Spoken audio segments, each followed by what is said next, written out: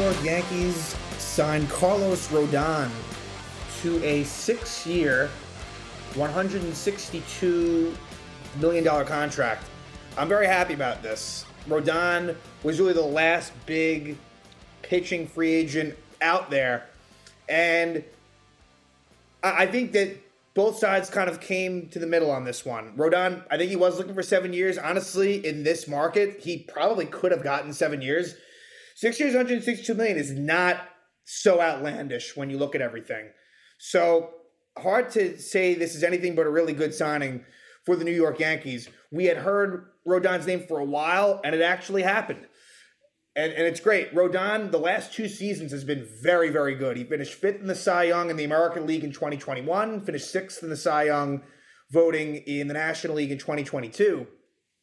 And, I mean, he was truly one of the best pitchers, a strikeout thrower. In 21 with the White Sox, he went 13-5 with a 2.37 ERA, 132 innings, 185 strikeouts, so and a below 1 whip, 0.96. And then with San Francisco, 14-8, 2.88 ERA, 178 innings, 237 strikeouts with only 52 walks, so a great walk to strikeout ratio. And this was someone that was always highly thought of. He was the 3rd overall pick by the Chicago White Sox in 2014. But it took him a long time to really get going. The stuff was always there. He was always, for the most part, like I said, a strikeout pitcher. But the numbers were pretty bloated. I mean, but when you do look at it, I mean, the whip was always bad. The control wasn't very good. The control was tough, but he's really found it. And I'm very happy with this. You look at this Yankee rotation right now.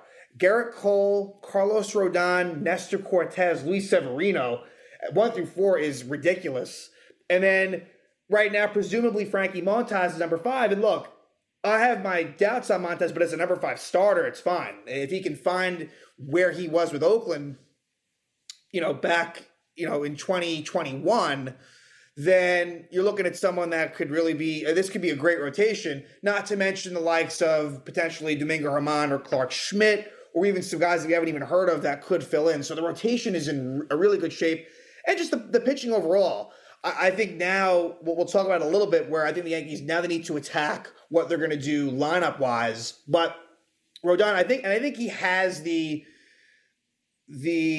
wherewithal and the mental capacity to perform well in New York. I think he wants this. He's not going to be afraid. This is not like a Sonny Gray situation. This is not a Frankie Montas situation.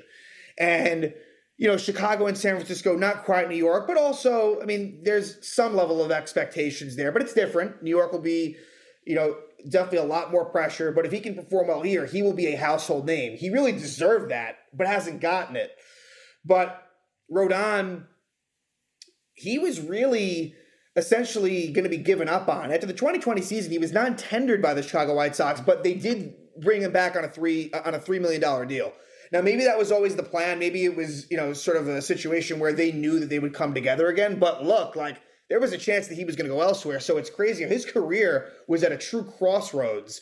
He was basically performing, and there was injuries as well. But he wasn't really performing at all. Did nothing in 2019, did nothing in 2020.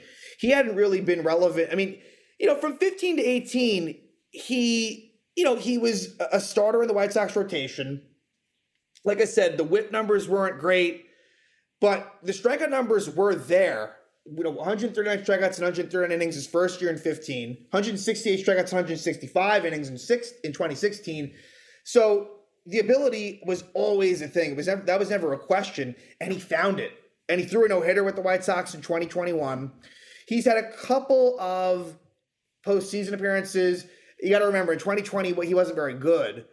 And he came in relief against Oakland, didn't pitch very well. Then he had one outing against the Astros in 2021, which ironically wasn't very good. However, he has very good career numbers versus the Houston Astros, which you have to take seriously. Although, again, in that playoff performance, he had a start versus the Astros that was a short one. Didn't really go too deep, and it wasn't great. But I think he has a below 2, maybe 1.5 ERA in his career versus the Astros. So I'm very excited about this. And per year, what does that come out to? That comes out to about what, 25 mil or so per year. Let me just confirm that real quick.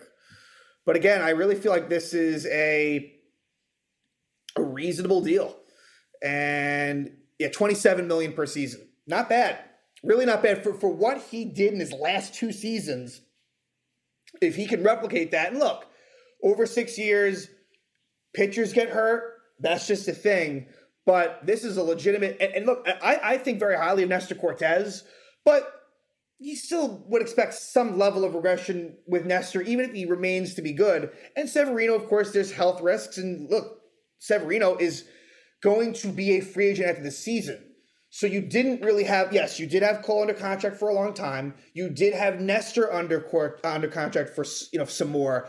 But beyond that, Montas is going to be a free agent after the season. You didn't really have a whole lot locked up. So now Carlos Rodon's in there. So again, it's hard not to be bullish about this rotation. And Carlos Rodon is a lefty, which obviously plays well at Yankee Stadium. So you have a nice mix in this rotation. A couple of lefties with Nestor and Rodon, power righties with Cole and Severino. And so, yeah, really feel good about this pitching. But I always felt pretty good at this pitching. So it's improved. Really what you've done is, from the end of the season, you've gone from Taillon to Rodon, which is a marked improvement. But now what do you do on the offensive side of things? That is the question. And left field is what needs to be addressed. Andrew Benintendi, can they make it work? I have my doubts. I think it's possible. But I think what he might be asking for might be a little bit too much. And so I think that's in play, and I think he'd be really the best fit, but maybe it's a trade that happens. And I think that Oswaldo Cabrera and Aaron Hicks are definitely, I think, seen as, backup plans. I'd love to get rid of Aaron Hicks, but that's way easier said than done. I really don't know of teams that are going to be interested in Hicks. You're going to have to give them something else that's appealing. So what happens in left field? I think that's like the main thing. But look, you're kind of set up everywhere else. Harrison Bader in center, Aaron Judge in right, Stanton at DH. You got the catch situation, which I wouldn't expect to change with Trevino and Higashioka. I think that's what it's going to be. Rizzo at first.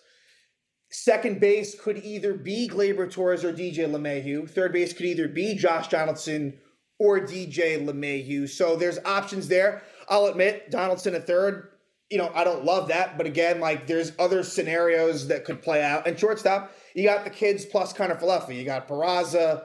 You have maybe Volpe and Kiner-Falefa. So while there could be moves that are made in infield spots, I wouldn't expect it. It's left field. Left field is the definite hole. And if you can improve that, then you're kind of set up at that point. But I really think that they need to take that seriously. Whether that be a trade or whether that be a free agent signing, I hope it's something substantial. I don't want it to be something that's just, I want it to be a legitimate, that they're going to be the starting left fielder, and there's no question. But for now, very happy about this Rodon signing. And yeah, I don't, look, there's always going to be risk. 6 years, it's a lot, but I really felt like there was a chance that Rodon was going to get a 7-year deal. We've been seeing ridiculously long contracts.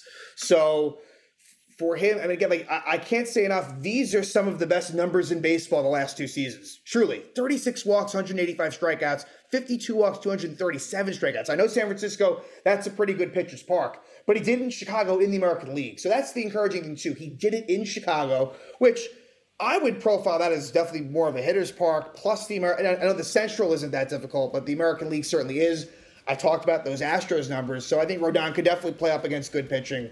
He is, the last 2 seasons, been right in that Cy Young conversation, and now he fits in right behind Garrett Cole in that Yankee rotation. I think you have to look at this as really one of the best staffs in Major League Baseball.